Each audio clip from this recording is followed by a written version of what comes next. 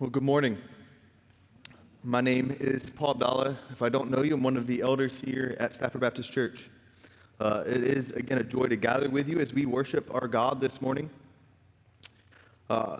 Today we have the ability, by God's grace, to bring to conclusion our short series here in the book of Haggai. So we started this at the beginning of March and get to finish it this week, Lord willing. So our sermon text this morning is going to be the final chapter of Haggai, chapter 2. So if you have a Bible, I would encourage you to open there. As I've done each week, Haggai is part of the minor prophet section. It's towards the end of the Old Testament, so if you, a good point of reference for you might be to flip open to the Gospel of Matthew there at the beginning of the New Testament, flip back a couple of chapters, and find Haggai between Zephaniah and Zechariah.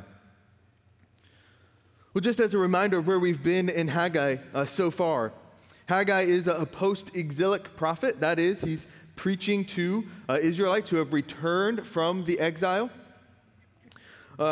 These Israelites had returned about 16 to 18 years before Haggai preached. If you remember, Israel had been brought from Egypt into the Promised Land, and then they had disobeyed God continually until they were exiled into Babylon. Babylon was overtaken by Persia, and Persia was the nation that sent Israel back, or a chunk of Israel back to Jerusalem.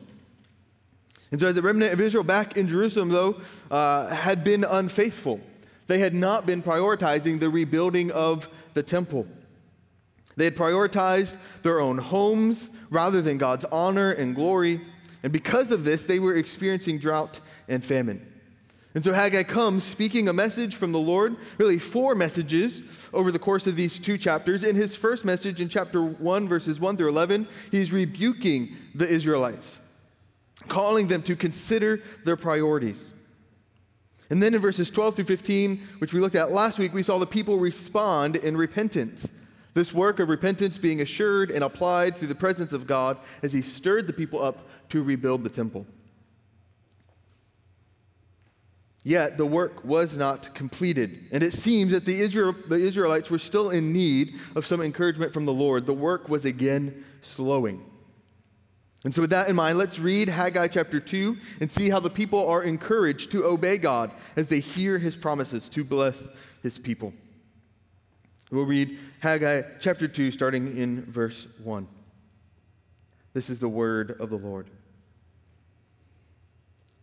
In the 7th month, on the 21st day of the month, the word of the Lord came by the hand of Haggai the prophet. Speak now to Zerubbabel, the son of Shealtiel, governor of Judah, and to Joshua, the son of Jehozadak, the high priest, and to all the remnant of the people, and say, who is left among you who saw this house in its former glory? How do you see it now? Is it not as nothing in your eyes? Yet now be strong, O Zerubbabel, declares the Lord.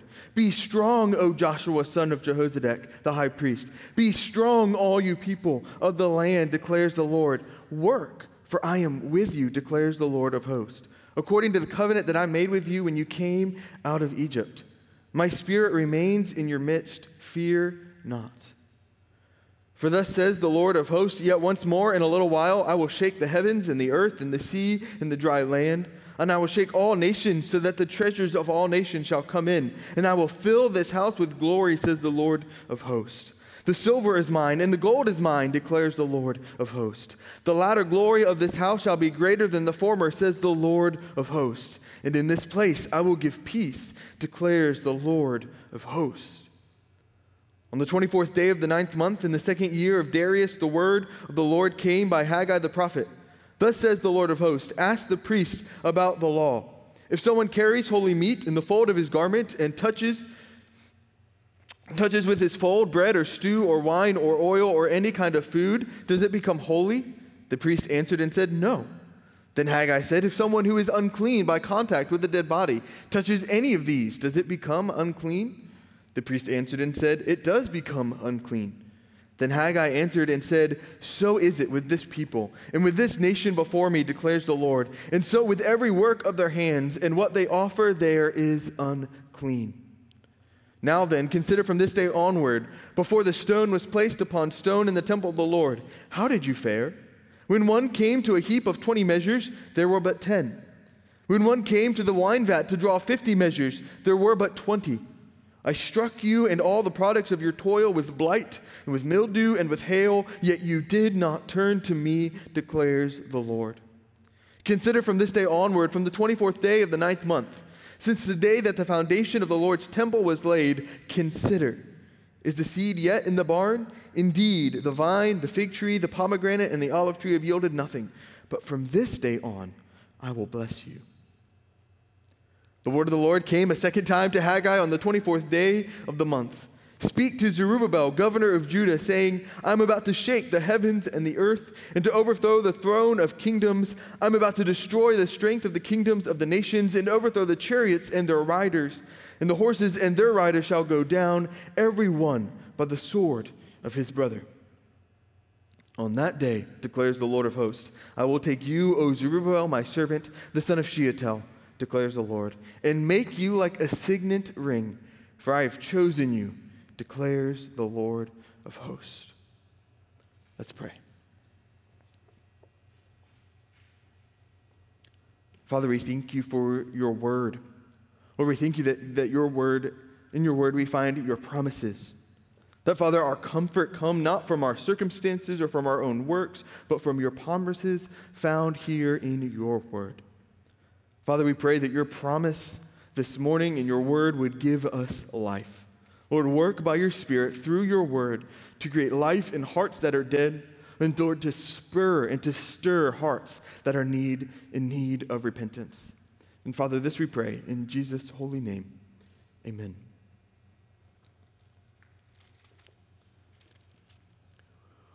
Well, William Wilberforce, hopefully you know him. He's one who led the work in Britain to abolish the slave trade and ultimately slavery altogether. Well, William Wilberforce once said this.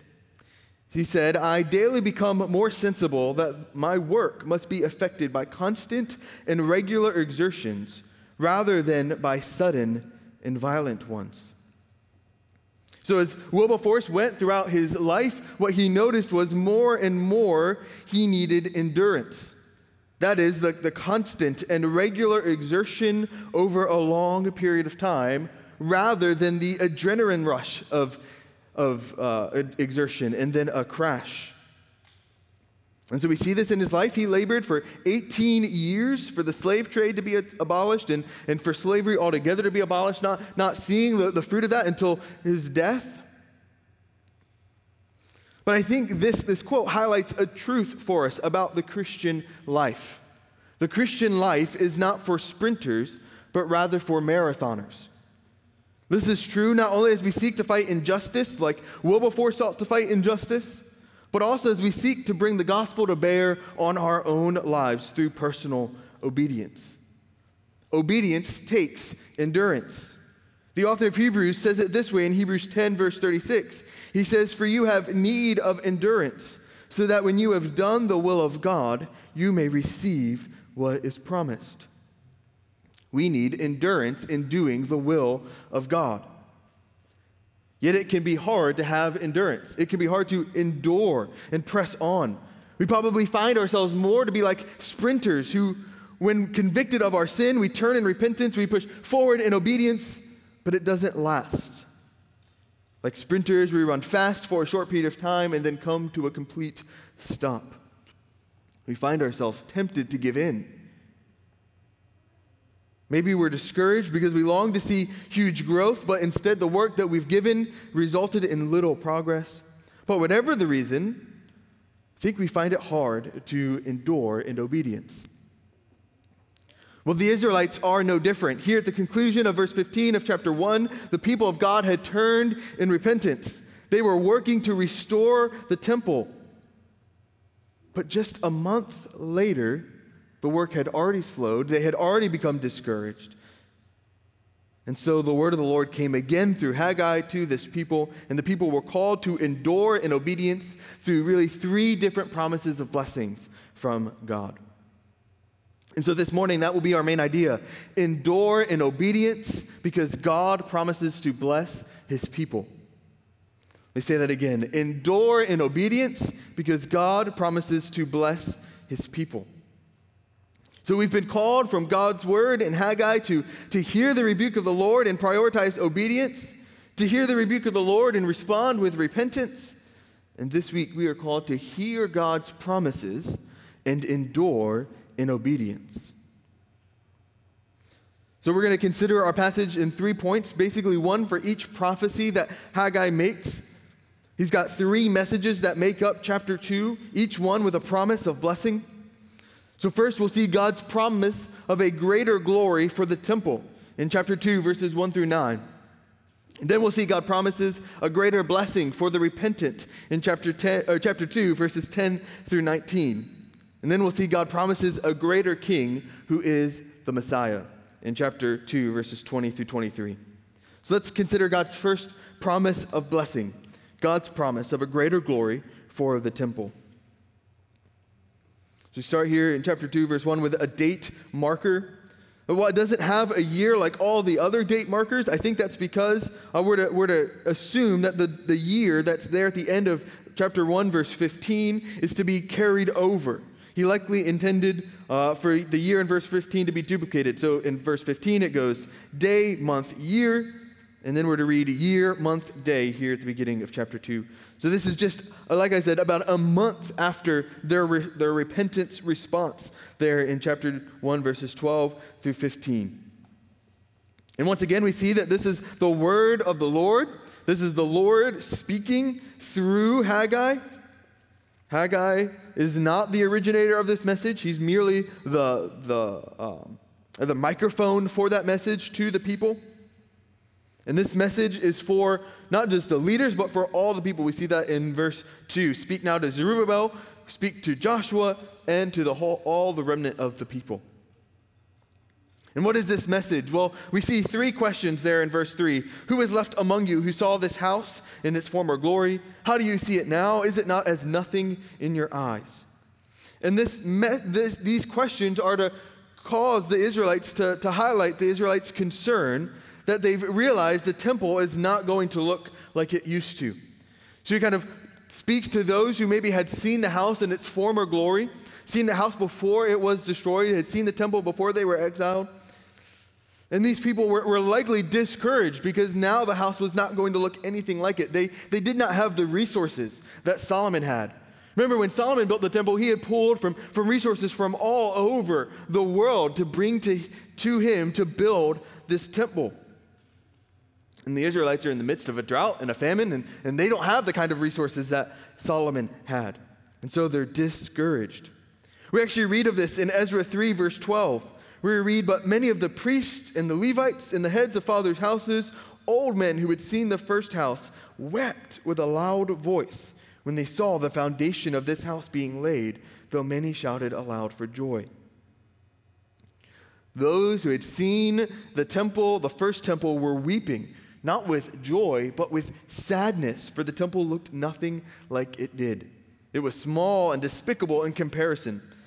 And so as they were discouraged by the seeming nothingness of this temple, it seemed that their progress had slowed. Their discouragement led them to slow down or even stop rebuilding the temple. They had no desire to persevere. I wonder if you've experienced that. You're building something, and as you're building it, you're beginning to realize, oh, this is not what I thought it was going to look like. And you start to slow down, and maybe you get distracted by other things, and you don't persevere. Well, that's what happened to the Israelites. The temple was not going to be as glorious as it was, and because it seemed small and inconsequential, the Israelites did not want to persevere. And so the Lord was calling them, not just to highlight the problem there in verse 3, but we see in verse 4 and verse 5, calling them to be strong. This is the same phrase that the Lord calls Joshua before he goes into the promised land in Joshua 1. Be strong, that is to take courage. Don't be discouraged, but be encouraged, to take initiative and pursue rebuilding the temple. He says, don't worry about what the outcome will be. Rather, be strong, O Zerubbabel. Be strong, O Joshua. Be strong, all you people. And why are they to be strong? Well, because the Lord is with them. We see there in verse 4, they're called to work. After being called to be strong, he says, work, for I am with you, declares the Lord of hosts. According to the covenant that I made with you, When you came out of Egypt, my spirit remains in your midst. Fear not. The temple may seem small or insignificant by outward appearance. They didn't have access to the same resources that Solomon and others had, but it was the same God who was working in their midst. And just as he had been with them as they came out of Egypt, just as he had promised at Mount Sinai that he would dwell with them and be their God, he was with them now. God is assuring his people, strengthening his people with the presence of his Spirit. That's what we saw in chapter 1 when his Spirit came and stirred the people up to repent and to rebuild. So here the Spirit is coming as an assurance that they may not fear. Right? So we looked last week at the right fear of the Lord, which motivates our obedience. And here's a wrong fear that they were having, an anxious worry that would freeze them in their obedience. And the Lord's saying, do not fear, for I am with you. Don't fear and freeze, rather be strong and act because I am with you. You know, it seems that the Israelites were so concerned with vain glory. They were so concerned in their pride that they didn't obey by continuing to rebuild the temple. They didn't see the goodness of just obeying Lord in the small and mundane things of life. Well, we too, friends, can miss the glory of the mundane. We can miss how God has often ordained the Christian life to be doing the ordinary, to be doing the common. That we're not called to have famous lives with these great works. We're called to love our families, to love our neighbors, to love our fellow members and co-workers. We're called to love our God. And sometimes that can seem mundane, that can seem ordinary and not glorious. It may not impress many people around you. But that's not to be our concern, because even the mundane and ordinary is really anything but that when the Christian is working, for there the Lord is present. So friends, you and I may not have a significant public ministry like Billy Graham. This church may never have the influence like our neighbor church down the street. Yet we are not to be concerned with vainglory, but rather with obedience to God, even in the seeming insignificant, because the Lord is with us. And this is good encouragement to us as a church, but I was thinking even of this, that this is really good encouragement to parents, that your work as mom and dad may seem ordinary and mundane. Your work may not seem to be making much progress, but the Lord says, be strong, press on. For his presence is with you, and even his presence can make the small and insignificant sacred. Well, not only are the Israelites not to be discouraged because the Lord is with them, the Lord then in verses 6 through 9 makes a promise that he's sovereignly working so that the glory of this house will be greater than the former. They're so concerned with their vainglory that they don't realize that the Lord is going to make it more glorious than the former house. In verses 6 through 8, we see the Lord of hosts promise this. Yet once more in a little while I will shake the heavens and the earth and the sea and the dry land, and I will shake all nations so that the treasures of all nations shall come in, and I will fill this house with glory, says the Lord of hosts. The silver is mine and the gold is mine, declares the Lord of hosts. The emphasis here in verses 6 through 8, what is on the action of the Lord of hosts. If you remember, the Lord of hosts is the name by which God is foremost used for God here in Haggai. It teaches us of his sovereign rule and authority over the nations and all in nature. And here the Lord of hosts is promising that he will so work in nature and in amongst the nations that he will provide the resources for his temple. So rather than being discouraged and fearing that the temple would never be the same, slowing down in their work, the people of God would be to be encouraged to obey because the Lord promises to bless them with the resources for his house through his sovereign work. That's what we see. We see that he's going to fill his house with glory, and that glory, I think, is the silver and the gold of the nations. All the treasures of the nations are going to come and fill this house. One commentator put it this way: the consideration of their lack of wealth and material are irrelevant. The Lord is their king and shepherd. They shall want nothing in the service of the Lord. He is the Lord Almighty, and this is what he says. The Lord is going to provide for his house, and he's going to do so through a sudden and powerful action. That's what we see there of that shaking. I don't necessarily know if it's an actual earthquake or shaking of the land like that, but I think it's speaking of the Lord's sudden and powerful action. There will be nothing that is out of the reach of the Lord. The gold and the silver of the nations are his. And therefore, he says, the latter glory of this house shall be greater than the former. This temple will be glorious in a far greater way. Not only will it be glorious, but its work in this place, he says, I will give peace. The word for peace here is the word shalom. It speaks of a whole peace, a full peace, well-being and prosperity and success and safety. This will be a place where God and his people will dwell in right relationship, where God's people will dwell in peace with their neighbors. God will bring peace to the land through this place. Well, this was fulfilled first about 4 years after this prophecy. So we don't get to see it here in Haggai, but in Ezra 6, we read that the temple is finished in the 6th year of Darius the king. So about 4 years after this prophecy. And this temple was great. We read in Mark 13 that it was made with wonderful stones and full of wonderful buildings. Its glory was great. The Lord incarnate stood in that very temple. It's far greater than the Israelites could have imagined at the time of Haggai. The Lord worked in such a way that the temple was greater than the former. He fulfilled his promise. Yet even that is not its full fulfillment, because that temple was destroyed. Yet there was a temple that was destroyed but was raised up 3 days later. And this temple is Jesus.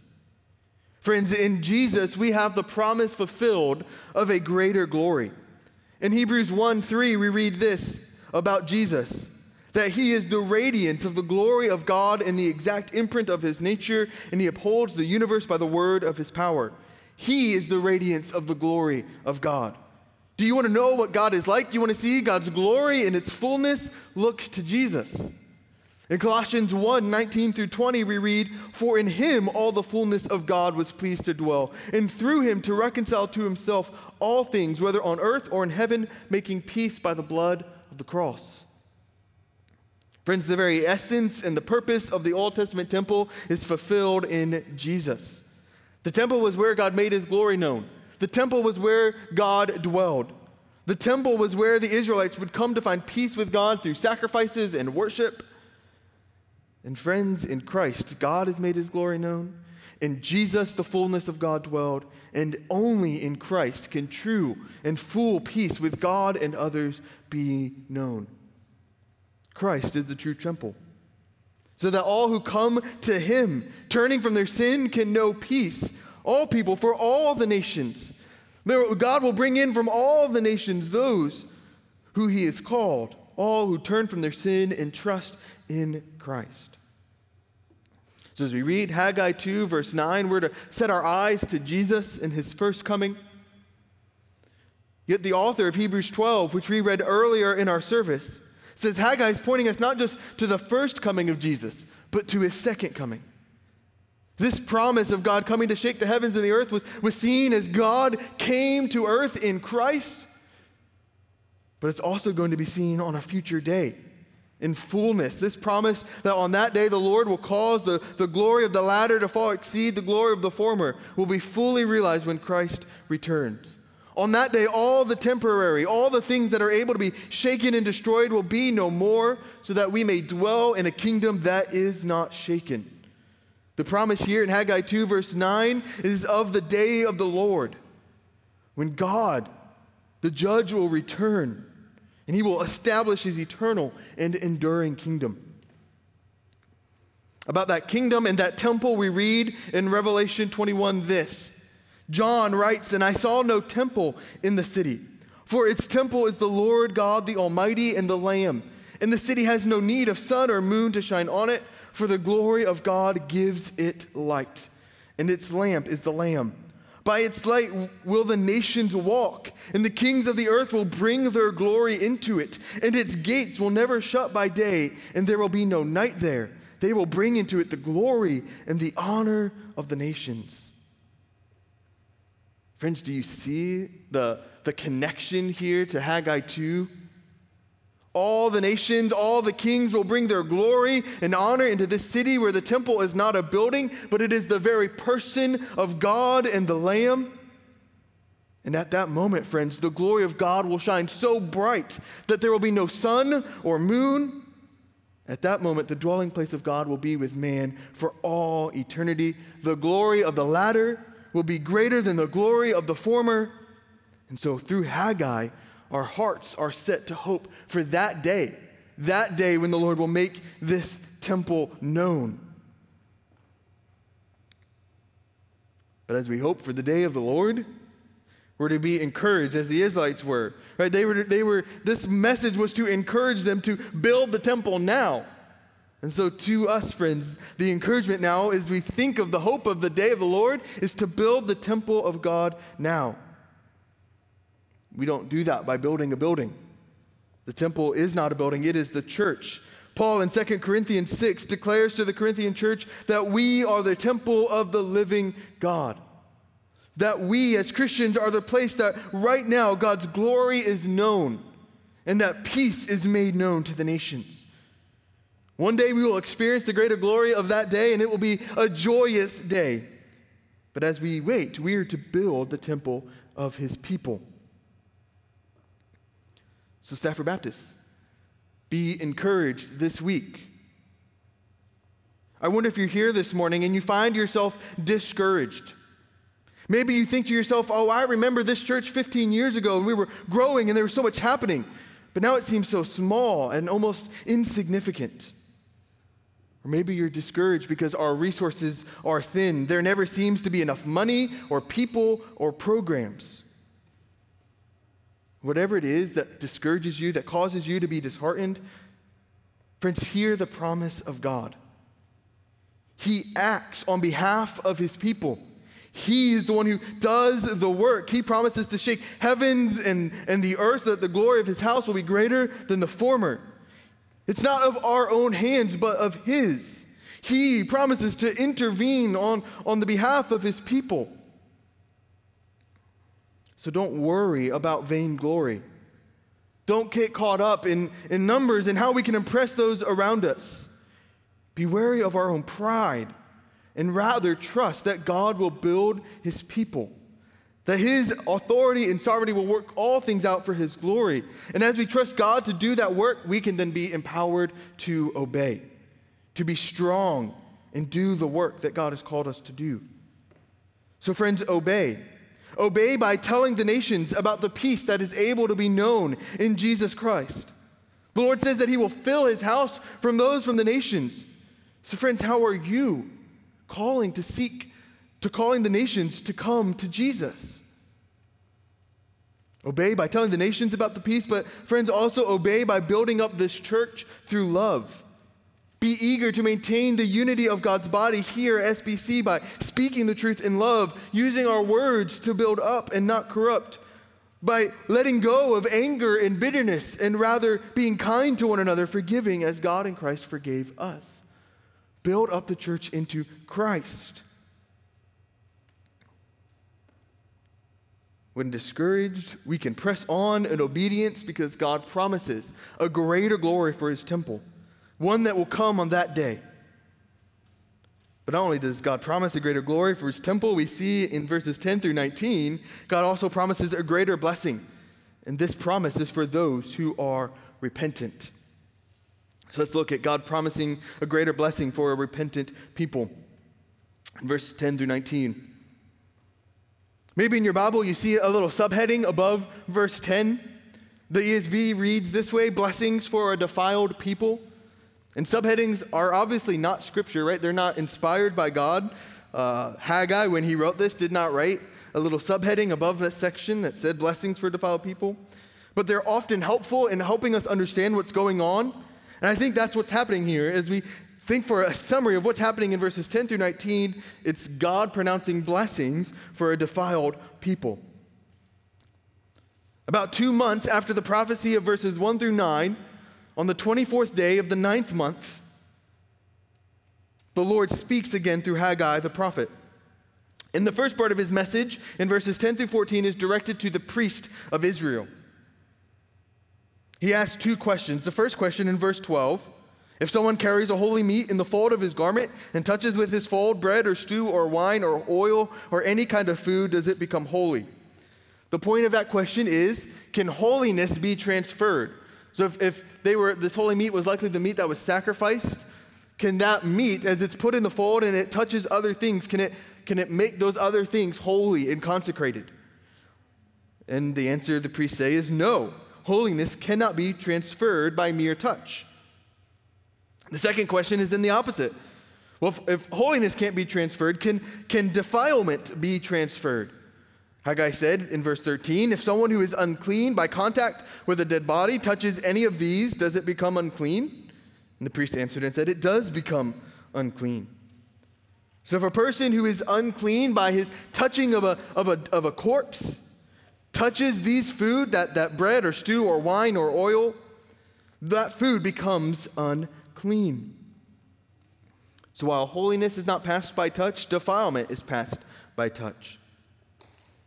Well, friends, you might be wondering, what does this have to do with the Israelites? Haggai applies it for us in verse 14. Haggai answered and said, so is it with this people and with this nation before me, declares the Lord, and so with every work of their hands, and what they offer there is unclean. The Lord, through Haggai, applies this, that they cannot be made clean by their sacrifices and religious rituals, not while the house of the Lord lies in ruins. So they were defiled because this temple had not been rebuilt. They were continuing to do sacrifices and the religious rituals of those days. But that wasn't making them right before God. They were defiled because they were continuing in their disobedience. See, the Lord could not accept their religious rites, their religious acts, if there was no repentance and no true obedience. This is not a new revelation from the Lord. Again in the scripture, we read of this principle that the Lord does not accept mere religious acts. He longs for repentance and obedience. One of those cases is in 1 Samuel 15. 1 Samuel 15, verse 22. There, the Lord is rejecting Saul as king, and Samuel says to Saul, has the Lord as great delight in burnt offerings and sacrifices as in obeying the voice of the Lord? Behold, to obey is better than sacrifice, and to listen than the fat of rams. So King Saul had tried to justify his disobedience to God by saying, well, I'm going to use the things that I took to make sacrifices to the Lord. Yet Samuel says very clearly, it's better to obey than to sacrifice. And since that's the point here in Haggai 2, it is better for them to repent and to obey than just continue in religious activities. So brothers and sisters, hear this warning. Not even the best of our religious actions are able to make us acceptable before the Lord apart from true repentance. We can do religious things like reading our Bible, serving in childcare, attending Bible studies or Sunday school, leading VBS or Awana, and still not be right with the Lord. And I was reminded of this week. We prayed for the shootings that took place in Atlanta, but the suspect who was arrested was a member of a Southern Baptist church who served in church, yet if truly guilty, committed a horrendous evil. Friends, let that be a sober reminder for us of this truth, that we're not saved by our membership. We're not saved by our religious acts, but only through true repentance that is seen in our obedience. The Israelites could not be made right by doing religious acts, by sacrificing, not while the temple lied in ruins. And so here, Haggai reminds the Israelites that they're defiled by their disobedience, but then calls the people to consider from this day forward. So if you remember in chapter 1, we saw that call to consider before. It was the call to consider how their actions and their circumstances reflected the judgment of God. And I think here the call is for them to consider now how their repentance is going to lead to the blessings of God. He reminds them in the second half of verse 15 and 16 and 17 of how they lived before they turned in repentance. That before stone was placed upon stone in the temple of the Lord, how did you fare, he asked? Well, when they came for 20 measures, there were only 10. When they sought wine vat of 50 measures, there were only 20. They were struck by God with toil and with blight, with mildew, and with hail. This is a recounting of what the Lord had already said in Haggai 1, verses 6 through 11, that he had providentially ordered judgment upon the Israelites, and that they did not turn to him in the midst of this until the word of the Lord had come. And so he says in verse 18, consider then from this day onward, from the 24th day of the 9th month, since the day that the foundation of the Lord's temple was laid, consider. I think here what we're led to understand is that now the Israelites were beginning to lay the foundation of the temple again. They were beginning to rebuild this on the 24th day of the 9th month. And because they were now repentant, the Lord is promising to bless them. So if you look at verse 19, the Lord promises to renew his covenant with them. He asks this question, is the seed yet in the barn? Which basically he's meaning, I hope you've planted all your seeds, that there's no seed left in the barn because I'm going to bless it. It's going to grow. It's going to have abundance. The plants had yielded nothing. The vine, the fig tree, the pomegranate, the olive tree had all yielded nothing. But from now on, the Lord was going to bless them because they had repented. Friends, this is an awesome promise. The Lord was being faithful to his covenant. He had cursed them as he had promised when they disobeyed, but now that they were obeying, now that they were repenting, the Lord was blessing them.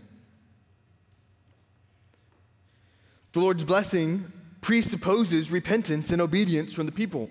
See, that's the heart of what Haggai wants to encourage the people with. That God's blessing comes to the repentant. That he promises to bless the repentant. Well, friends, God promises to bless the repentant. So will you repent? Friends, are you here? Are you marked by a life of repentance? Will you be one of the repentant people? While the promise of physical blessings were tied to the Old Testament covenant, the covenant of the law, we know that God still blesses his people. This blessing, though not tied to our work, but tied to God's work in us. That we are blessed through our union with Christ by faith. That in the new covenant we look not to fulfill the law in our own hands, but to one who has already fulfilled the law on our behalf. And as we look to Christ in faith, we are promised every blessing. Josh prayed this. He prayed from Ephesians 1, verse 3, where we read, blessed be the God and Father of our Lord Jesus Christ, who has blessed us in Christ with every spiritual blessing in the heavenly places. When we turn from our sin and trust in Christ, we are promised every spiritual blessing in Christ. So friends, we may experience physical blessing, we may not experience physical blessing, but we will experience no true blessing apart from Christ. Friends, you and I will not find blessing from God in doing religious acts. We will not find blessing from God by just doing that which seems religious. Yet we are encouraged that we can find blessing by repenting of our sin and turning in faith to the one who lived a perfect life, yet went to the cross on our behalf and rose again that we might know true blessing in him. Friends, this is hope for a defiled people. Our sin keeps us from God, but God promises to bless those who turn from their sin and come to him in Christ. Well, the Israelites were encouraged that though they had been defiled through their repentance and obedience, God was promising to bless them. And with that promise, what are they encouraged to do? To continue building the temple, continue pressing on in obedience. While God promised a greater glory, he's promised a greater blessing. His promised pinnacle I think, in the promise of a greater king who is the Messiah. And that's what we see in verses 20 through 23, our final promise, the final message from Haggai, promise of a greater king. Indeed, I think we come to the chief promise of God here in Haggai. This promise comes directly to the governor, the leader of God's people at that time, Zerubbabel. So the Lord tells Haggai to speak to Zerubbabel directly, and he says, tell him this: I'm about to shake the heavens and the earth, there in verse 21. He continues in verse 22, and to overthrow the throne of kingdoms. I'm about to destroy the strength of the kingdoms of the nations, and overthrow the chariots and their riders, and the horses and their riders shall go down, everyone by the sword of his brother. Well, here we see the promise repeated from verses 6 and 7. The promise of God's sudden and powerful act pointing us toward our eschatological hope, the hope of the day of the Lord. On that day, the Lord will act in such a way that all the nations will be judged. They will take their own swords and judge each other. They will all come to an end on that day. And on that day, when the Lord judges all the nations, the Lord will take Zerubbabel, his chosen one, and make him like a signet ring.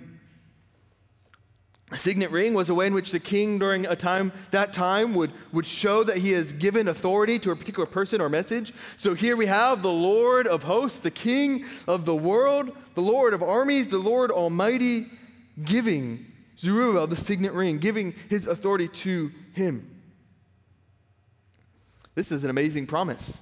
Because about 100 years earlier, in Jeremiah 22, verse 24, the Lord spoke to Zerubbabel's grandfather, Jeconiah, saying this: As I live, declares the Lord, through Jeconiah, the son of Jehoiakim, king of Judah, were the signet ring on my hand, yet I would tear you off. Jeconiah had been the one whom God had given authority to, yet the Lord tore him off. Jeconiah was one of the last kings in Judah before the people were exiled into Babylon. But now, through Zerubbabel, the Lord was showing, he was restoring the line of David. The Lord had not forsaken his promise, but was fulfilling it through putting Zerubbabel on the throne.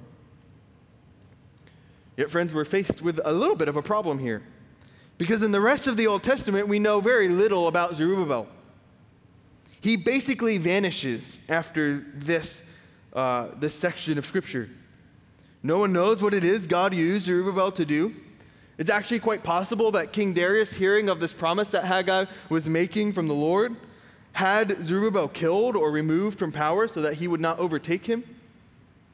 But no one really knows. What we do know is that Zerubbabel ultimately disappears.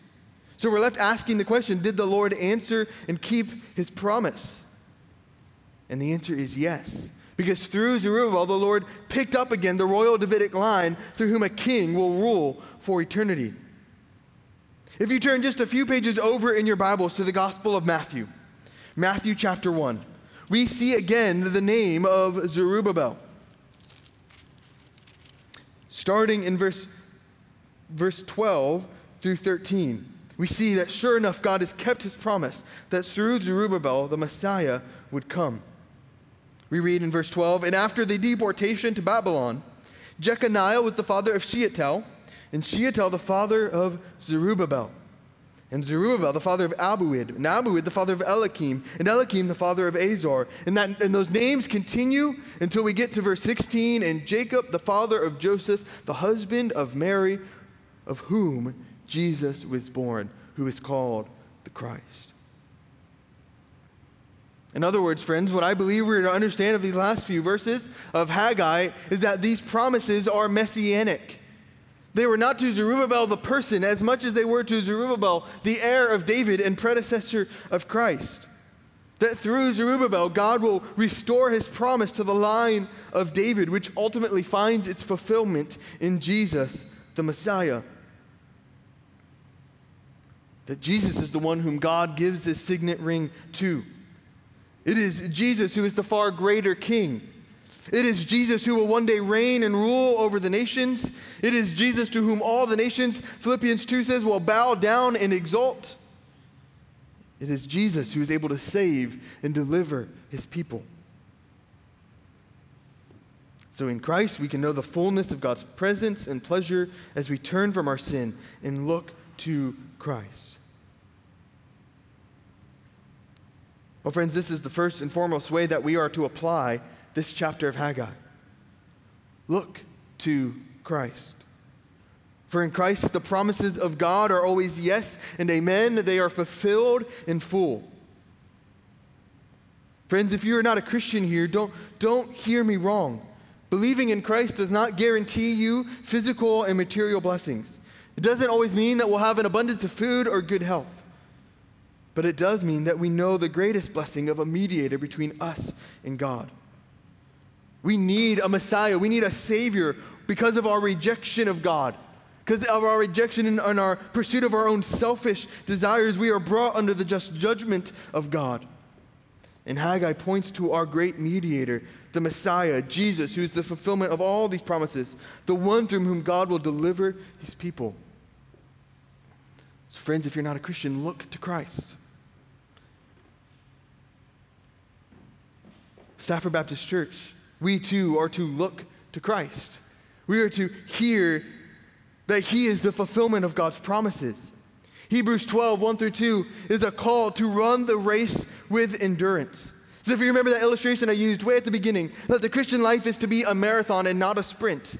That we are to run this Christian life with endurance. And how are we to do that? Hebrews 12 tells us, by looking to Jesus, the founder and perfecter of our faith. Friends, are you looking to Jesus more than you are looking to anything else? How much time are you giving to reading the news and watching the entertainment? Are you giving more time to looking to Christ and his word? Maybe you're feeling weary. You're discouraged. Friends, look to Christ, who is gentle and lowly in heart, who will bear your burdens. Maybe you're feeling the weight of your sin, defiled. Look to Christ and know that in faith he is able to make us clean. Friends, we look to Christ for transformation. It's as we behold the glory of the Lord in his word that we are transformed by his Spirit from one degree of glory to another. Our sanctification begins by looking to Christ, setting our eyes to his first coming with the hope of his second coming.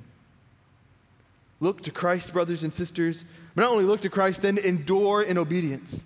The promises of God are ensured to us in King Jesus. We can be sure that one day he will work in such a powerful and sovereign way that he will shake heavens and earth, that one day he will return in glory to judge the living and the dead. So friends, be ready, as Hebrews 12 calls us, by enduring in obedience.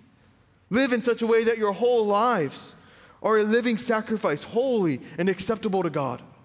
Do not be conformed to this world, but be transformed by the renewing of your mind. Endure in obedience as you hear the promises of God. And friends, we endure to the end together. The author of Hebrews has a recurring theme. He longs to see the people endure.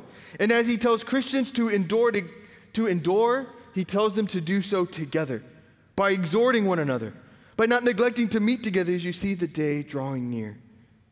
So, brothers and sisters, endure with one another until that day arrives when the Lord shakes heaven and earth. This is our call from Haggai 2. Endure in obedience because God promises to bless his people. Brothers and sisters, friends, I hope that you see that Haggai was not just a prophet to the Old Testament people of Israel who needed to rebuild the temple, but that this is God's word that speaks actively to us here and now. That points us not only to the first coming of Christ, but to his second coming.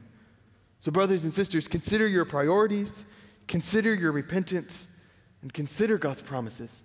Endure in your obedience because the day will come when he will shake heaven and earth. Let's pray.